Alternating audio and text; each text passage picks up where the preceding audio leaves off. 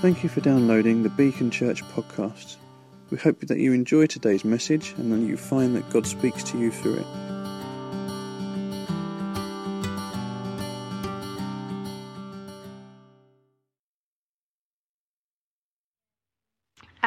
Where does a fish keep his money? Not bad. In the riverbank. Yes. Right.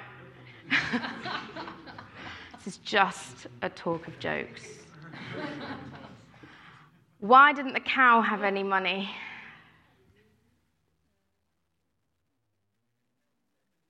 Yeah, go on. Yes. Because the farmer milked her dry. I said no heckling. Right, easier one. You've got 10 quid in your pocket. You lose 5.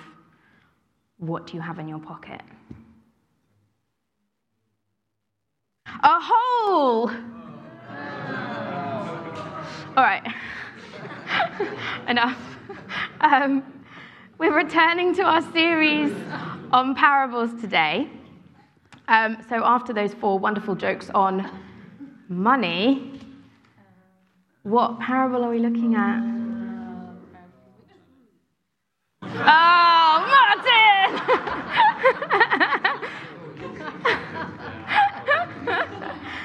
No one would have got it anyway, I'm sure. So let's read the passage together.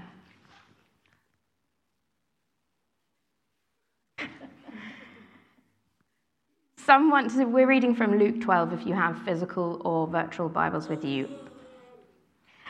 Someone in the crowd said to him, "Teacher, tell my brother to divide the inheritance with me." Jesus replied, "Man, who appointed me a judge or an arbitrator between you?" Then he said to them, "Watch out. Be on your guard against all kinds of greed. Life does not consist in abundance of possessions." And he told them this parable.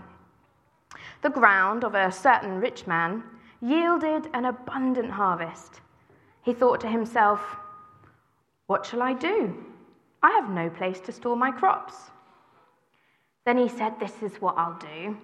I'll tear my barns down and build bigger ones, and there I will store my surplus grain. And I'll say to myself, you have plenty of grain laid up for many years. Take life easy, eat, drink, be merry." But God said to him, "You fool, this night your very life will be demanded from you. Then who will get what you have prepared for yourself? This is how it will be with whoever stores up things for themselves, but is not rich towards God." Okay, so let's just take a moment to pray.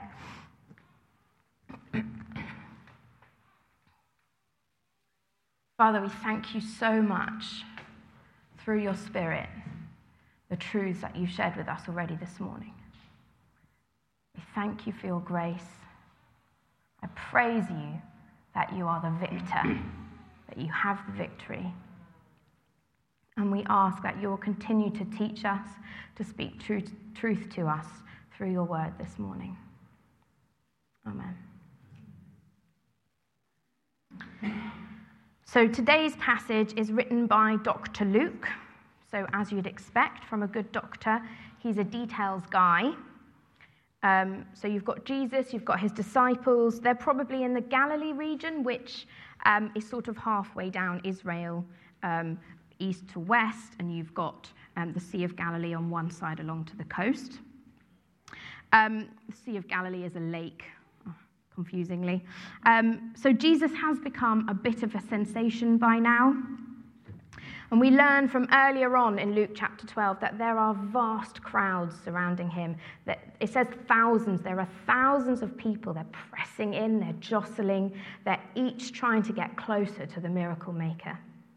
People have traveled from far. In Matthew, we know people have heard about him in Syria already.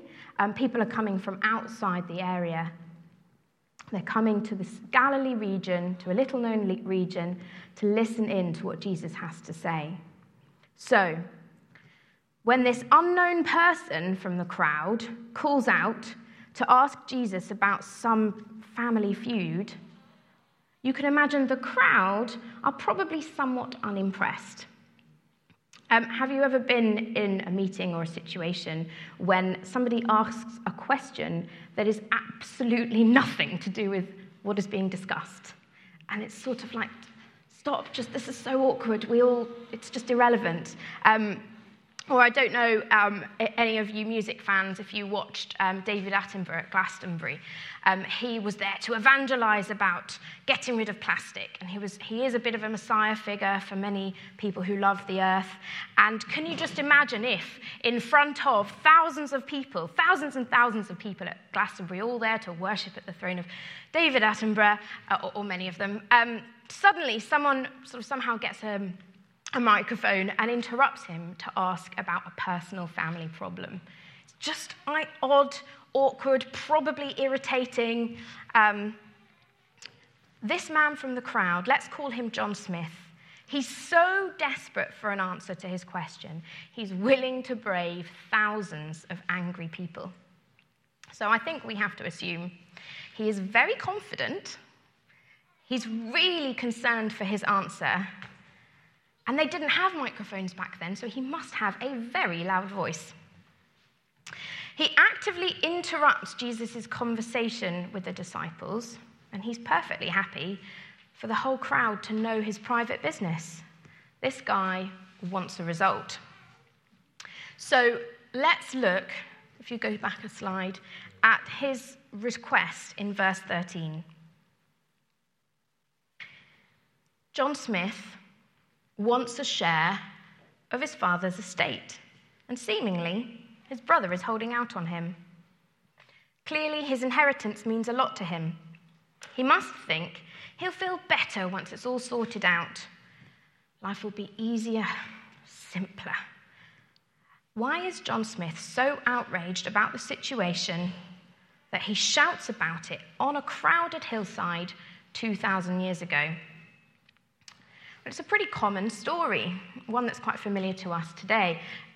When my grandma died a couple of years ago, my mum was an executor of her will, and family members that we'd either never heard of or who had made it very plain they were not remotely interested in my mum or her mum suddenly were coming out of the woodwork to check to see if they had anything in the will, make sure they got their dues, and even those who were close were asking for money way beyond everything had been sorted out, and sort of being quite miffed and saying, well, I'm sure she didn't mean it that way, can I just have that lamp in cash form, etc. People really got quite het up about the idea of the will. And in the movies, the reading of the will, the last will and testament, is often a big moment too. So we're going to watch a very short clip. It's 1936. So I don't know if you could see with the lighting, but essentially you have all these crusty old relatives coming out of the woodwork to try and lay a claim on this dead woman, and they've got thousands of them. Grand Budapest Hotel, if you are into your quirky comedies. So why are all these relatives interested? Why did they start befriending my mum? And why were they after this lady's estate? And what about us? When we hear our parents talk about the will, if they have one, does a small surge of entitlement rise up in us ever? Have we ever thought about it? For those of us who have lived through the passing of an elderly relative, were there any twinges of concern to make sure we got our fair share? John Smith isn't anyone special. He's not a particularly greedy guy. That's not the point of this parable. He's not a disciple asking a question of Jesus. He's not a Pharisee asking the question, which is often the case in the parables. John Smith is an everyman. He's one of us. He's just one of the crowd. So why does John Smith care so much? What might be behind his question? So we go to the next slide. We're going to first look at whether he feels like he deserves it. Entitlement. So it's pretty obvious. If you have a parent and you know they're leaving you some money, you probably feel like you might get some. And maybe that's his point. Or maybe the estate was all going to go to his older brother and he felt that wasn't fair and he felt he deserved a share. He'd worked really hard for it, or he'd been the loyal one to the parent. Maybe he feels entitled. Perhaps it was less about fairness and what was right and more about the fact that he just really wanted the money to have some fun. Maybe he wanted to spend a little bit more on some day trips to the sea, some experiences. He wanted some paraphernalia to get some really good selfies for all his trips that he's going to spend his money on. Or he'd been saving up for a holiday for like 10 years. Everyone else has been going on holidays. He hasn't been on a holiday, and he's just waiting for this inheritance so he can finally take a break and just take it easy. Maybe he wants a little bit of extra spending money to treat the grandchildren. Or perhaps he just wants to go down and try the latest spa open at the Dead Sea. So perhaps he just wants a bit of fun, he wants to use the money to make himself happy. And finally, maybe it's anxiety that's driving him to ask this question of Jesus. Maybe he's fearful, and that money will just bring the security he's been gasping for. He's wanted to have money set aside for a rainy day, the just-in-case fund. And I think that's quite common. That's something that definitely I have in me.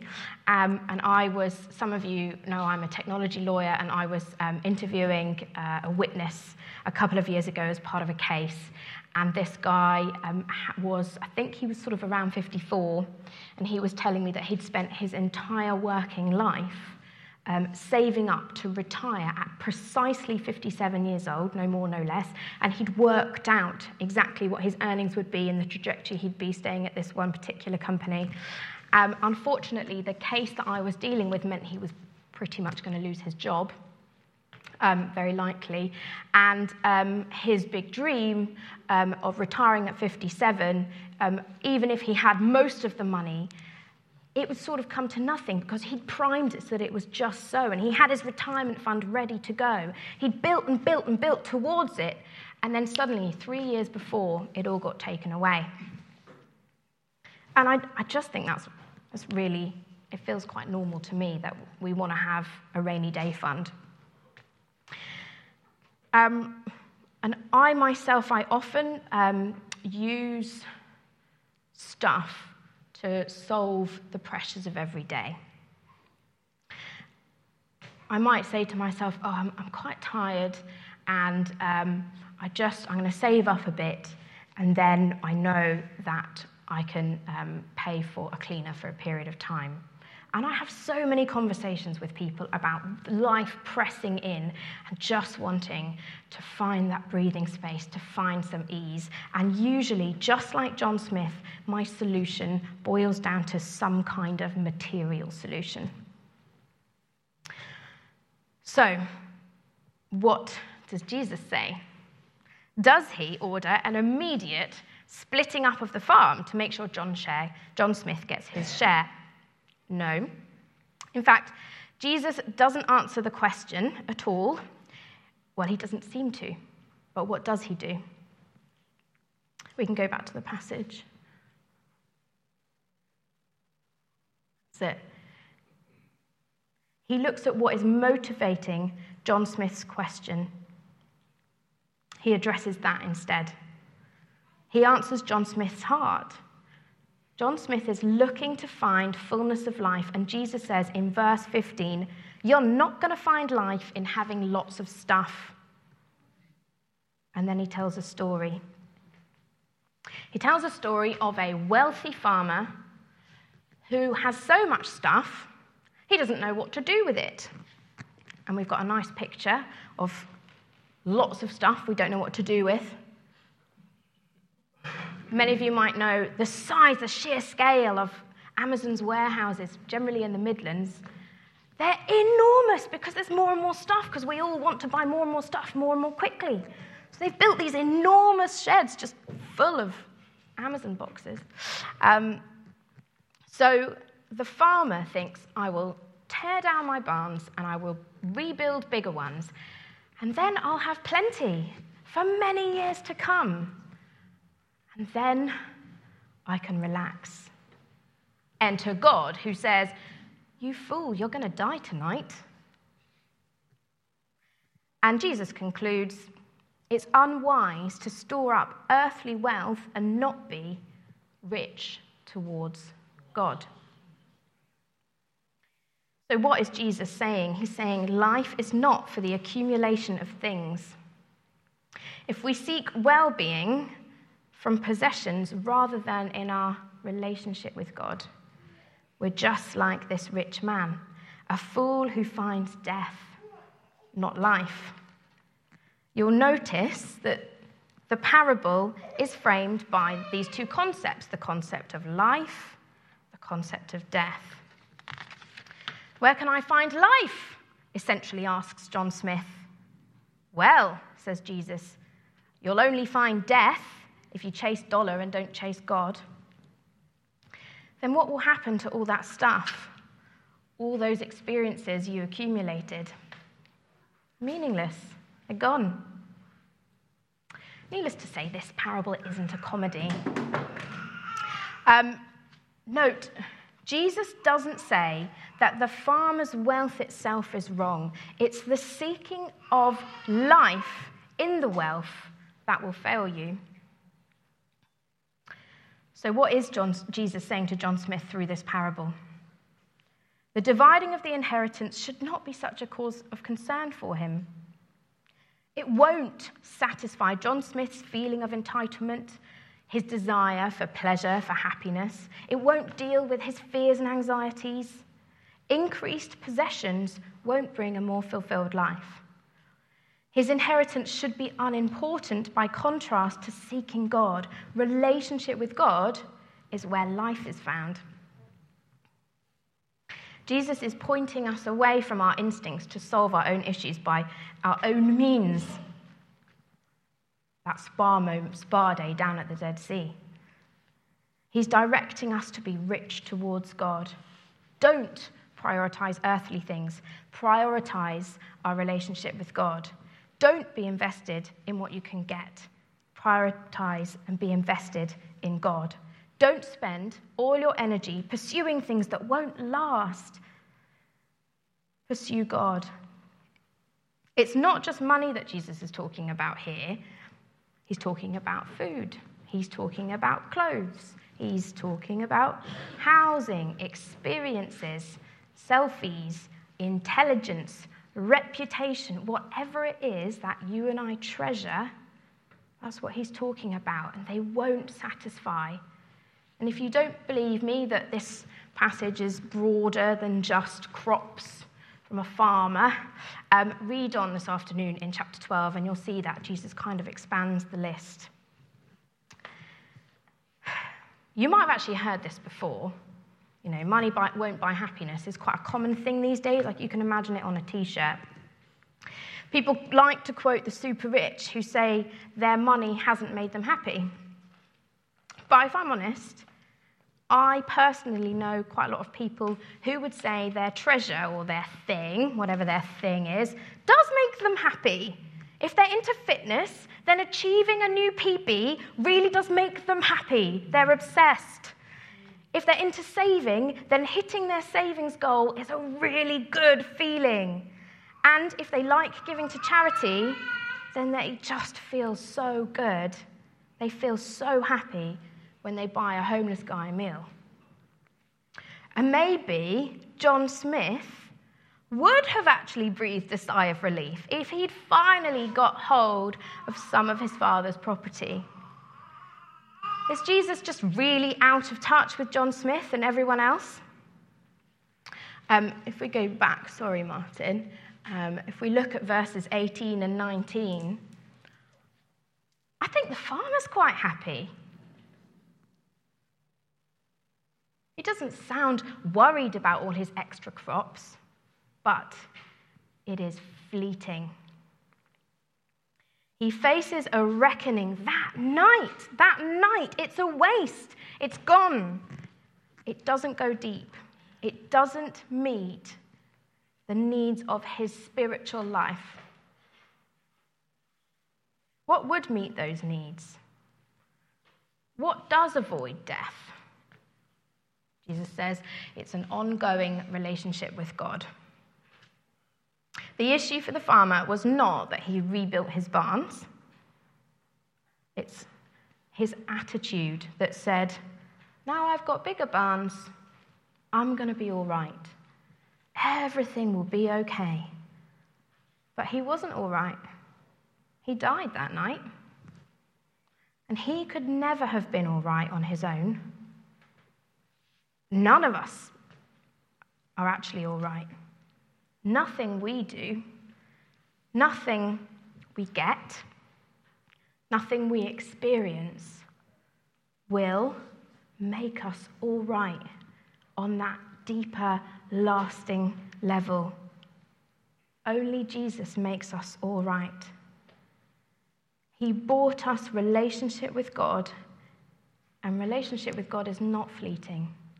It's everlasting. When Jesus died on the cross, he brought us back together with God. But we had and continually have a way of removing ourselves out of that relationship. And we seek relationship with other things instead. We sang earlier, our Saviour displayed on a criminal's cross. Darkness rejoiced as though heaven had lost. But then Jesus arose with our freedom in hand, and that was when death was arrested and my life began. We face death, but in Christ we have the victory. Doesn't that inspire us to reinvest in our relationship with God over and above all those other things that we do and that we pursue? To be rich towards God. But what does being rich towards God mean? Well, later in Luke, same chapter, Luke 12, we find out that from Jesus, where your treasure is, there your heart will be also. So how do we work out what's our treasure? Some of you might have thought about this before. Two good questions to ask yourself. One, where do you put your money? And two, where do you put your time? You just have a think about that for a moment. What is it that you are prioritizing with your money at the moment? Or what is it that you spend all your time on, all your effort, all your energy on?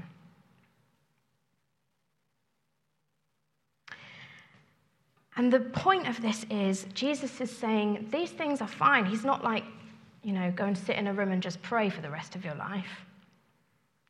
But he's saying, hold them lightly because they're fleeting. Choose to hold these things lightly. If they go, it's okay. If I don't get my inheritance, my heart isn't disturbed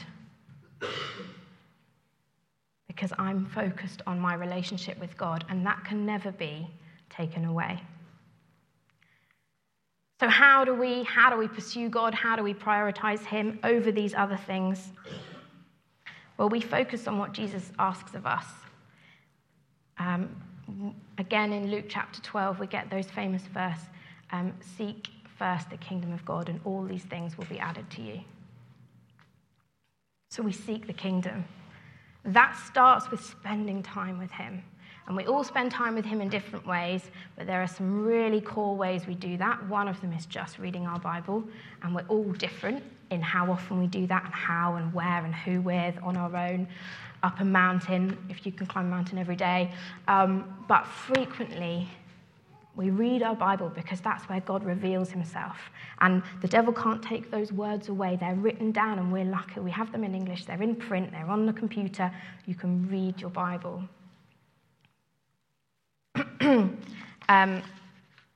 We can pray. We can ask the Holy Spirit to talk to us. And we can give praise to God in all sorts of ways. Obviously through singing, through art, walking, running. But we can praise him. So we spend time with him. That's how we're rich towards him. And then we do what he says in those times.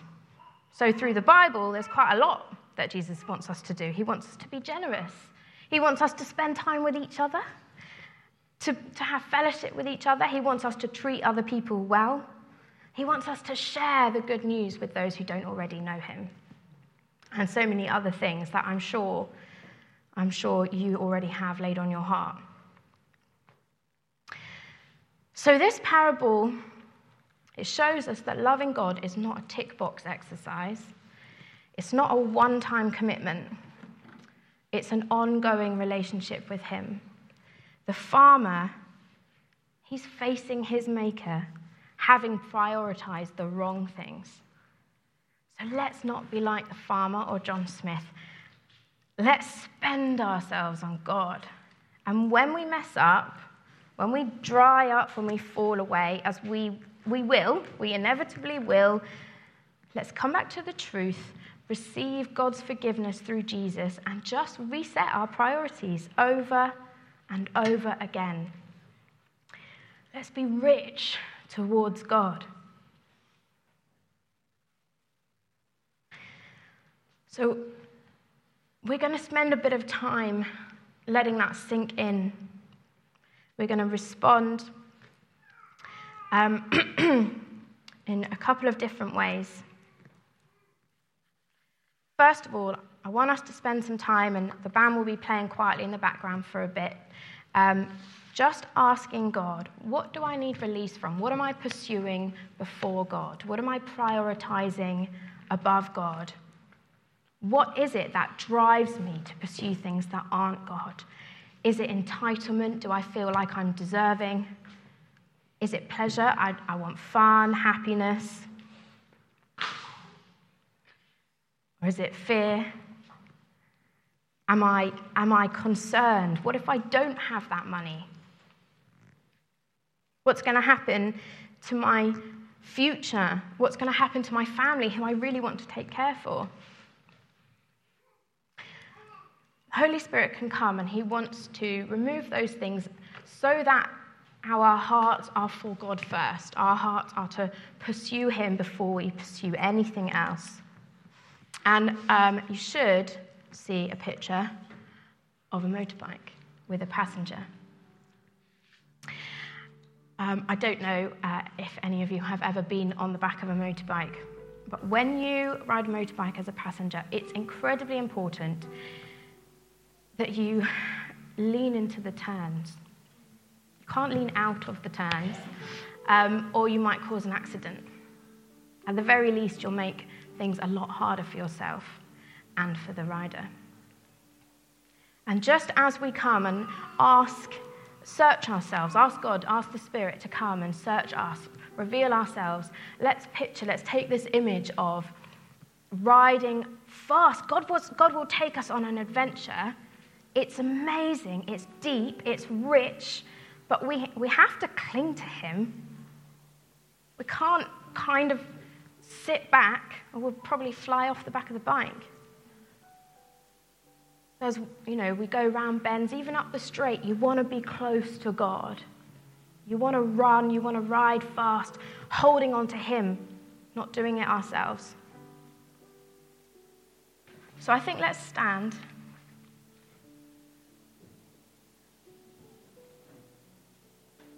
And there's no rush today. There's no excuse to think this is for someone else. We've got plenty of time.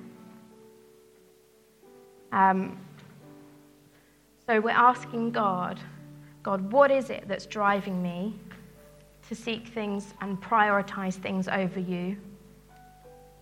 Maybe entitlement, pleasure, fear, anything else. We're picturing ourselves and we're asking the Holy Spirit to bring release from those things so that, like this pillion rider, we can zoom with Christ. Can you pray for me? Can you lay a hand on me? Let's start there. Let's just take some time to pray. It's always good to open our arms out, our hands out, to receive the Holy, just as a symbol of receiving.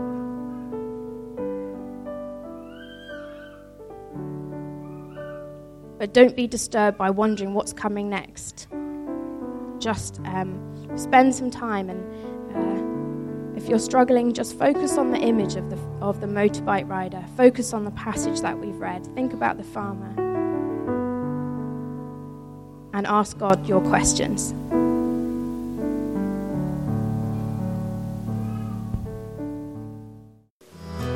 You have just listened to a Beacon Church recording. If you would like more information about us, our vision, the team or upcoming events, please visit our website, which is beacon-church.org. You can email us at office@beacon-church.com or find us socially on Twitter, Facebook and Instagram. You are welcome to share this recording as you wish, but please do not make any edits without express consent. Thank you.